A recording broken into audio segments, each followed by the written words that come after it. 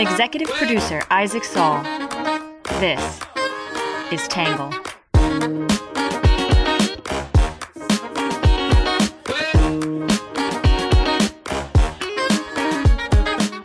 Good morning, good afternoon, and good evening, and welcome to the Tangle Podcast, a place we get views from across the political spectrum, some independent thinking, and a little bit of my take. I'm your host, Isaac Saul, and on today's episode, we're going to be talking about the college presidents currently under fire after their testimony on antisemitism before Congress. We're going to break down what happened, what has happened since, and then share some views from across the political spectrum. Before we do, a couple quick notes. First of all, we've got a new interview up on our YouTube channel with Marianne Williamson. She is running for president as a Democrat. Some polls have her polling about as well as Nikki Haley right now in the Democratic primary. Just to give you a little bit of a picture of where she is, if you're unfamiliar with her work, her views, the things she's done, her campaign, highly recommend going to our YouTube channel and checking it out. Tangle News on YouTube. Also, I want to give a big shout out and thank you to Mike Pesca, one of my podcast idols. He is the host of The Gist, a podcast that I love, and he invited me on to come on his show to talk about Tangle, which was really cool. I had a great time. There's a link to our interview in today's episode description, or you can just go look up The Gist anywhere you listen to podcasts and check out the episode titled Untangling the News. Thank you, Mike, for having me on. It was an honor, super fun. And I thought we had a great chat. So you should go check it out if you want to hear me talk a little bit about my work and what it's like doing this on the day-to-day. All right, before we jump in, we're going to kick things off with some quick hits.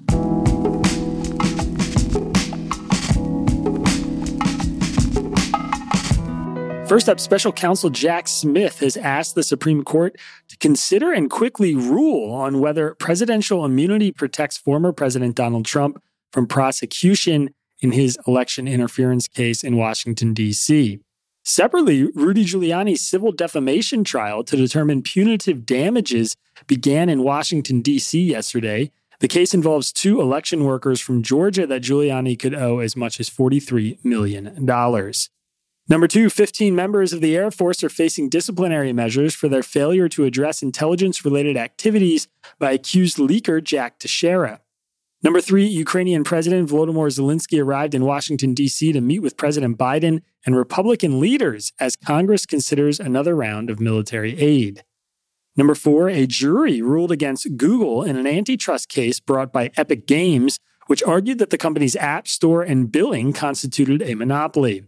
And number five, a Texas woman left the state to seek out an abortion after the state Supreme Court reversed a lower court order and ruled that she could not seek an emergency abortion in Texas. A quick bonus, quick hits. We just got some inflation numbers, and it appears inflation continued to cool, easing pressure on the Federal Reserve as the consumer price index increased 3.1% in November from a year ago. And the inflation index rose 0.1% on a monthly basis, which was just a sliver above the 0% forecast, but still a pretty good sign for inflation overall.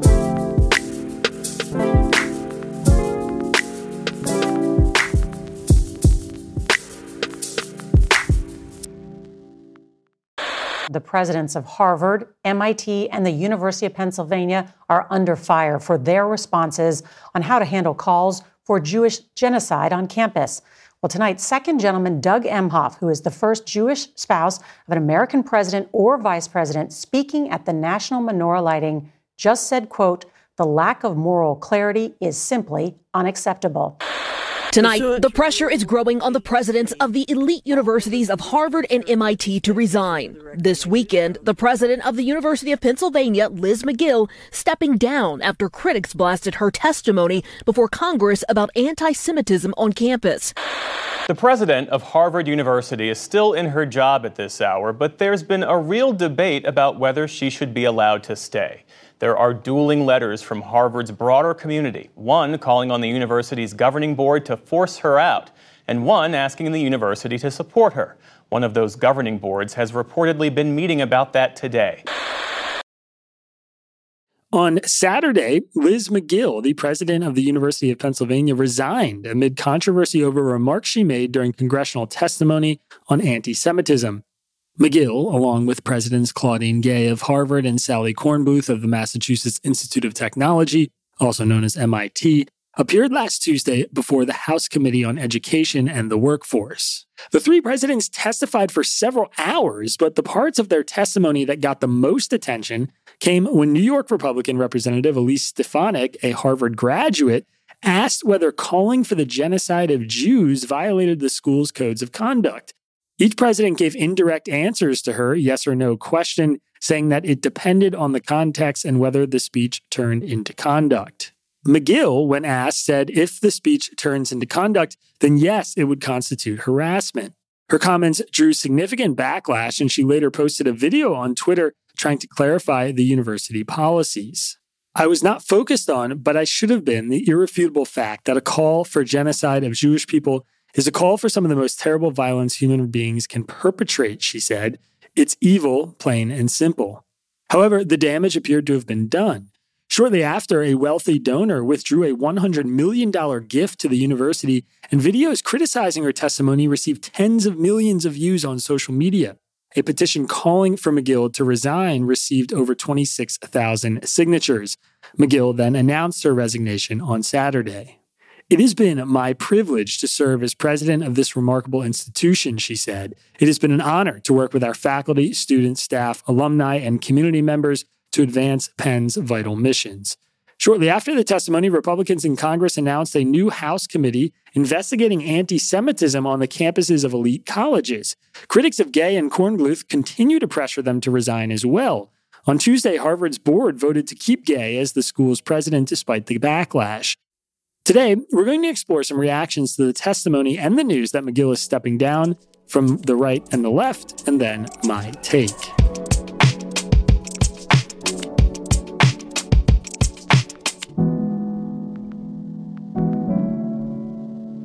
We'll be right back after this quick commercial break. First up, we'll start with what the right is saying. The right mostly supports McGill's resignation and says the Harvard and MIT presidents should also be ousted. Some say their testimony is emblematic of the broader issues plaguing United States colleges and hope this moment brings a reckoning for these schools. Others argue colleges need to rethink their free speech policies.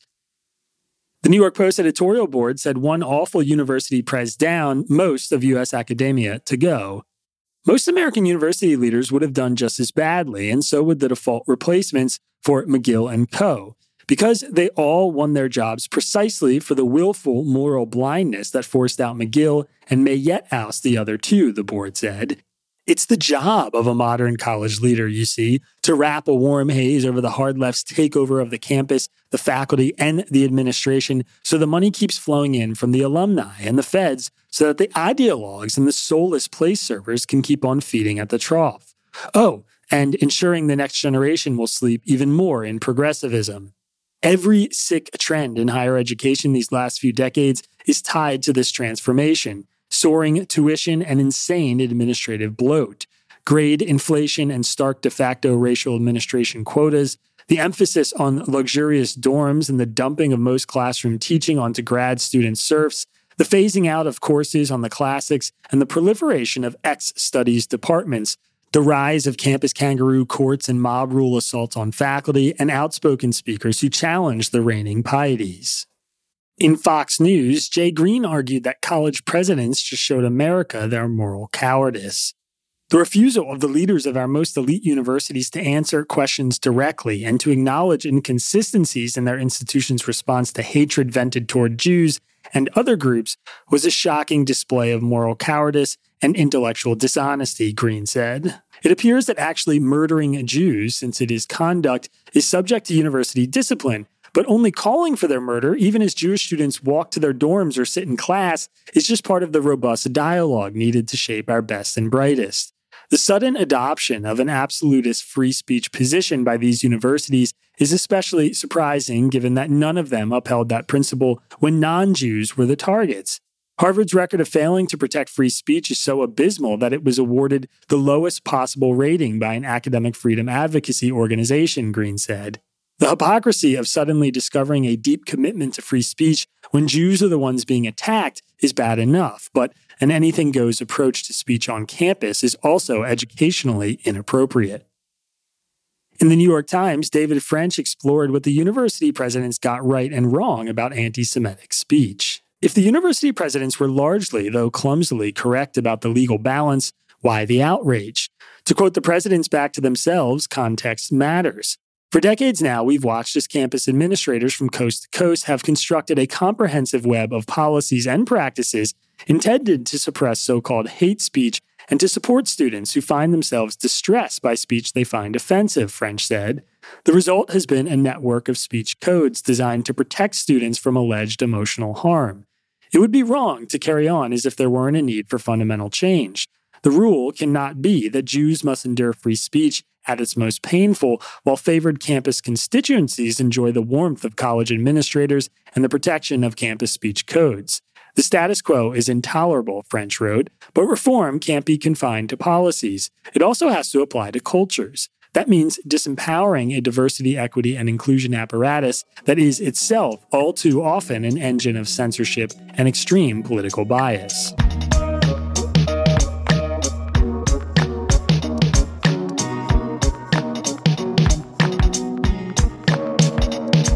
All right, that is it for the right is saying, which brings us to what the left is saying. The left defends elements of the president's testimony, though they acknowledge the poor optics of their answers. Some question the motivations of Republicans on this issue, suggesting they don't actually care about the safety of Jewish students. Others criticize the presidents for failing to meet the moment during a challenging time for schools. In New York Magazine, Jonathan Chait argued the college presidents were right about campus anti-Semitism. What Stefanik was demanding was the wholesale ban on rhetoric and ideas that Jews find threatening, regardless of the context. The university should protect students from being mobbed or having their classes occupied and disrupted. But should it protect them from an op-ed in the student newspaper calling to globalize the Antifada? Or a demonstration in an open space demanding from the river to the sea, Chait asked? That would entail wholesale violations of free speech, which, in addition to the moral problem it would create, would likely backfire. The president's efforts to deflect every question about genocide of the Jews into a legalistic distinction between speech and conduct may have sounded grating, and Stefanik's indignant response may have sounded like moral clarity. But on the whole, they were right to focus on the distinction between speech and conduct, and Stefanik was wrong to sneer at it. A better criticism would be that colleges are failing to protect Jewish students by refusing to enforce rules of conduct. But that is different from, and in some ways the opposite of, the point Stefanik chose to stand on. In the American Prospect, Robert Kuttner said it's time to call BS on the right's concerns about anti-Semitism. Do you recall Representative Elise Stefanik's passionate statement of outrage when a gunman massacred worshipers at the Tree of Life Synagogue in Pittsburgh? Me neither, because there wasn't one. Or how about her eloquent speech attacking the Jews will not replace us marchers at Charlottesville? Nope, Kuttner wrote, Stefanik is late to the party. The far right is philo-Semitic only when it serves their purposes. The extreme right defends Jews as a way of both bashing universities and defending Netanyahu, who conflates criticism of Israel's actions with anti-Semitism. It's a cynical alliance of cynics. Universities have homework to do. In some respects, they may have made themselves sitting ducks with exaggerated DEI regimes and attempts to police correct language. When students and faculty are accultured to be hypersensitive to microaggressions and the wind shifts to grotesque macroaggressions, it's time for a new script. But MAGA apologists and billionaire donors are the last people to dictate that script. In the Los Angeles Times, Michael S. Roth, the president of Wesleyan University, wrote that college presidents are supposed to be moral leaders, not evasive bureaucrats. I understand their predicament as they tried to square lawyerly advice with what they must have known was the only answer that would be morally acceptable. Calls for genocide are repugnant and subject to university action.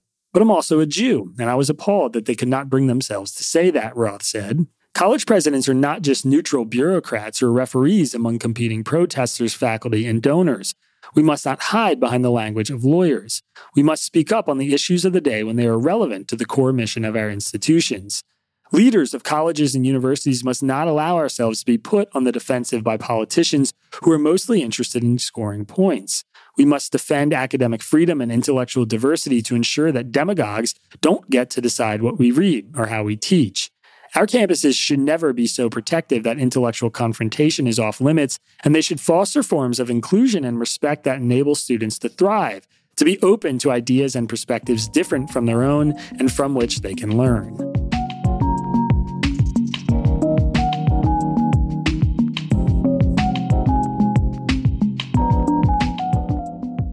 All right, that is it for what the left and the right are saying, which brings us to my take. So, as I said on Friday, I think there are parts of this story that are complicated and parts that aren't. Here's what is not complicated. When you're a university president and someone asks you if calling for the genocide of Jews constitutes harassment on your campus, the answer is yes, it does. It assuredly violates some code of conduct or policy, and it warrants punishment. The reasons for this are simple. Calling for a genocide of Jews is not a legitimate political position. It is an incitement to violence. Permitting unambiguous genocidal language is also very obviously a threat to the free speech and rights of Jewish students on campus. Free speech is not just about being able to say whatever you want or demonstrate wherever you want to demonstrate, despite what most Americans with a rudimentary understanding of free speech may think. It is also about the freedom for everyone to participate in speech and to access the metaphorical public square. Obviously, if I were attending a college where students were allowed to call for committing genocide on the Jews, it would be reasonable for me to not feel safe. Here is the complicated part. What constitutes a call for genocide? There are two reasons why the answers from university presidents were suffocated by hedging and legalese. One is that they were worried about restricting free assembly on their campus. The other is that they were worried about the responsibility of defining what constitutes a call for genocide. As far as I know, there's not been a single instance of a group of students on campus in America chanting, quote, "kill the Jews." I'm not aware of anything really close to that. For a lot of people, that makes this entire conversation a gigantic distraction and absurdity, as thousands of college-aged and younger children are dying in an actual real war in Gaza. And yet, I'm quite sure some explicit call for the genocide of Jews has happened somewhere at some point on some campus, and maybe a reader or listener is going to send me an example right after this episode goes out. But I haven't seen any of those instances. What I have seen are students coming together and chanting things like globalize the Intifada, which is one of the things Representative Stefanik asked the presidents about. Again, this is where it gets complicated. Intifada is an Arabic word that means tremor or shaking off.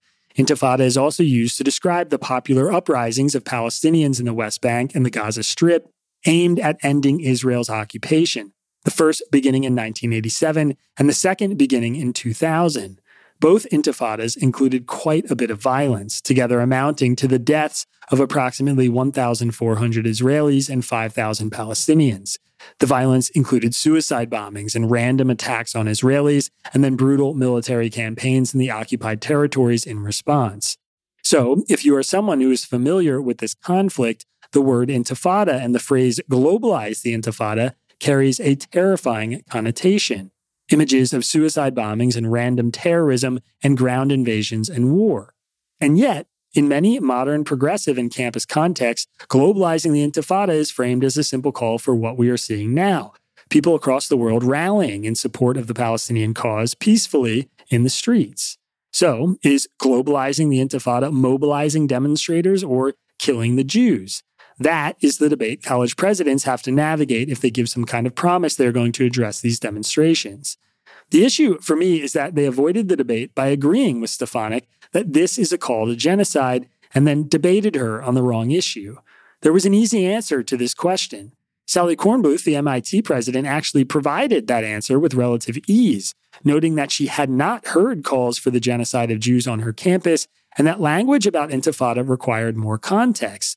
She also suggested such chants would be investigated and would be harassment if pervasive and severe. That sounds like a pretty good answer to me. Here is how I would have answered the question. Yes, any explicit calls for the genocide of Jews would obviously constitute harassment and be a violation of our policies. As a college president, I am committed to creating healthy and free learning environments where students are allowed to protest and express themselves, but that would not be legitimate political speech. We draw the lines at calls for or acts of violence. Then, when the inevitable follow-ups about global intifadas came, they could have said they would have to evaluate the context of the chant. They could have noted that it is impossible to speak in hypotheticals given the nuances of these situations. I don't know why that was so hard for McGill and Gay, and I certainly understand why not being able to offer a thoughtful answer could cost them their jobs. Of course, all of this is made worse by the fact that many college campuses have spent the last decade attempting to ensure students can navigate their learning environments without feeling unsafe. And there has been a broad backlash against the mainstreaming of microaggressions in safe spaces that has resulted in books like The Coddling of the American Mind. In that context, to use that word again, many Jews watched this testimony in horror. None of this makes me feel particularly good. For one, we're talking about 3 instances of bad testimony and really just 2. I don't think that's something we should be spending an outsized amount of time on, even though the breadth of commentary has necessitated us covering it today. 2, I worry a great deal about the ways in which the free speech rights of pro-Palestine protesters are being violated, including college-age students being blacklisted for jobs. I don't endorse their views wholesale, obviously, but far too many well-intended students, many of whom are still developing their own worldviews, are simply objecting to the horrors of war that they are seeing, maybe for the first time in their lives. Then they're being punished for speaking up. As someone who is really concerned about speech and how it's being restricted on college campuses, that is my primary concern. And finally, as much as I believe someone like Liz McGill should not be a university president if she's incapable of navigating this moment, I really squirm at how it's happening. McGill losing her job reaffirms all the anti-Semitic tropes about Jews having power and controlling things. It's not particularly comforting to watch these presidents lack the necessary clarity on this issue, and it's even less comforting to watch the backlash to their testimonies being used to prove the most stereotypical anti-Semitic conspiracies.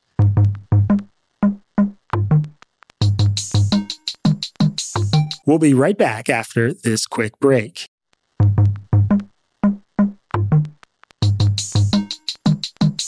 All right, that is it for my take. As always, if you have some thoughts, feelings, or responses, you can write in Isaac, ISAAC, at readtangle.com.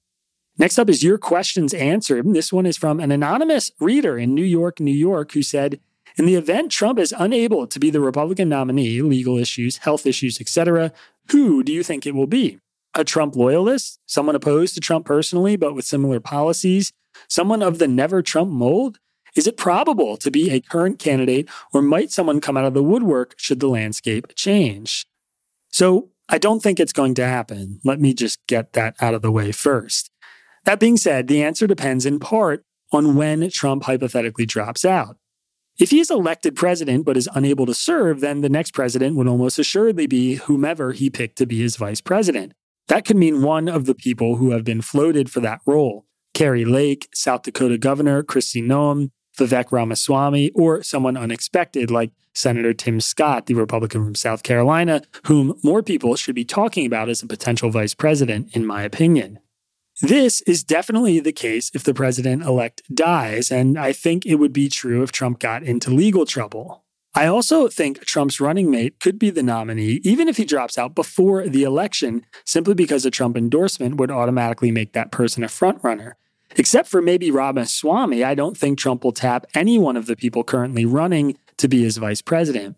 All that said, the Republican Party isn't required to promote Trump's running mate to become their nominee if Trump has to drop out of the race after he names one.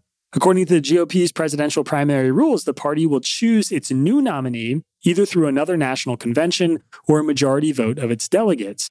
Regardless of which method the party chooses, the outcome should be the same. They'll elect the next most popular candidate.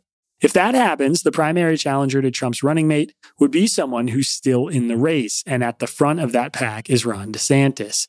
Even though Nikki Haley has gotten recent headlines for her donations and she's a favorite among Tangle readers, she doesn't look like she has the momentum to surpass him. And Kristi and Ramaswamy have made it this far, but being able to say that is about as good as it's going to get for them, obviously.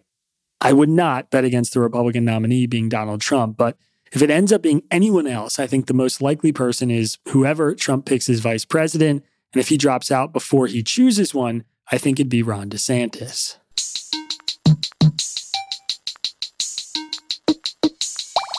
All right, that is it for your questions answered, which brings us to our Under the Radar section.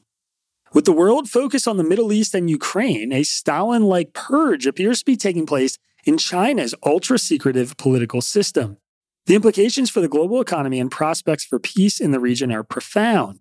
Even as China's security services have ramped up repression tactics, the unexplained disappearances and removal of China's foreign and defense ministers is setting off alarms, while other high-profile disappearances, including the generals in charge of China's nuclear system and the most senior officials overseeing the financial sector, are going largely unnoticed. Politico has the story on what we know, whom is missing, and what it might mean.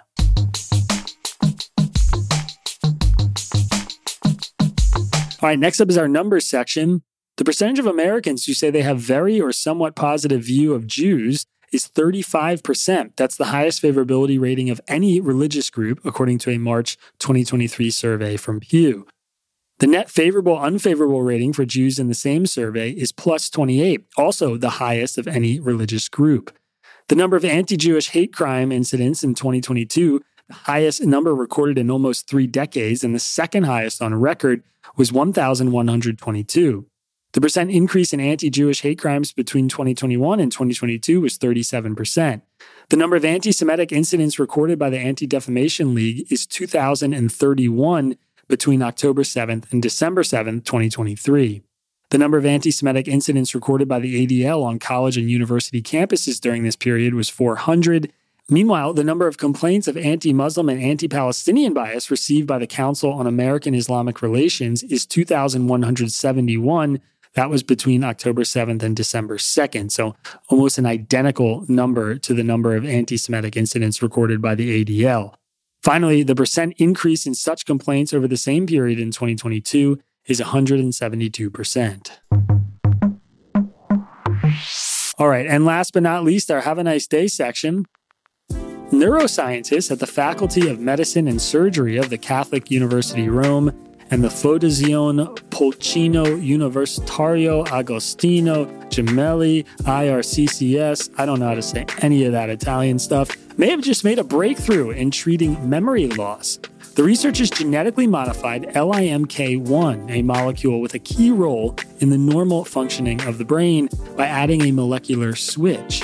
In the presence of the common anti-aging drug rapamycin, improving the memory of the drug taker. The LIMK1 protein plays a crucial role in determining structural changes in neurons, crucial in learning and memory processes, according to Professor Claudio Grassi, a senior author of the study.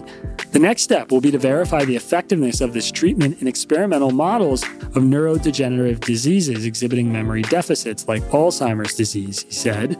Further studies will also be necessary to validate the use of this technology in humans. The findings were published in the Journal of Science Advances. Medical Express has the story, and there's a link to it in today's episode description.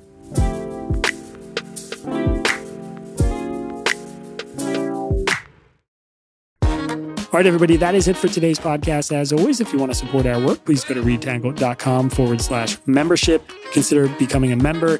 Thank you all for your feedback on the Friday podcast. We are making it a top priority to bring you some more premium subscribers-only podcast content early 2024. So your enthusiasm on that was very much appreciated.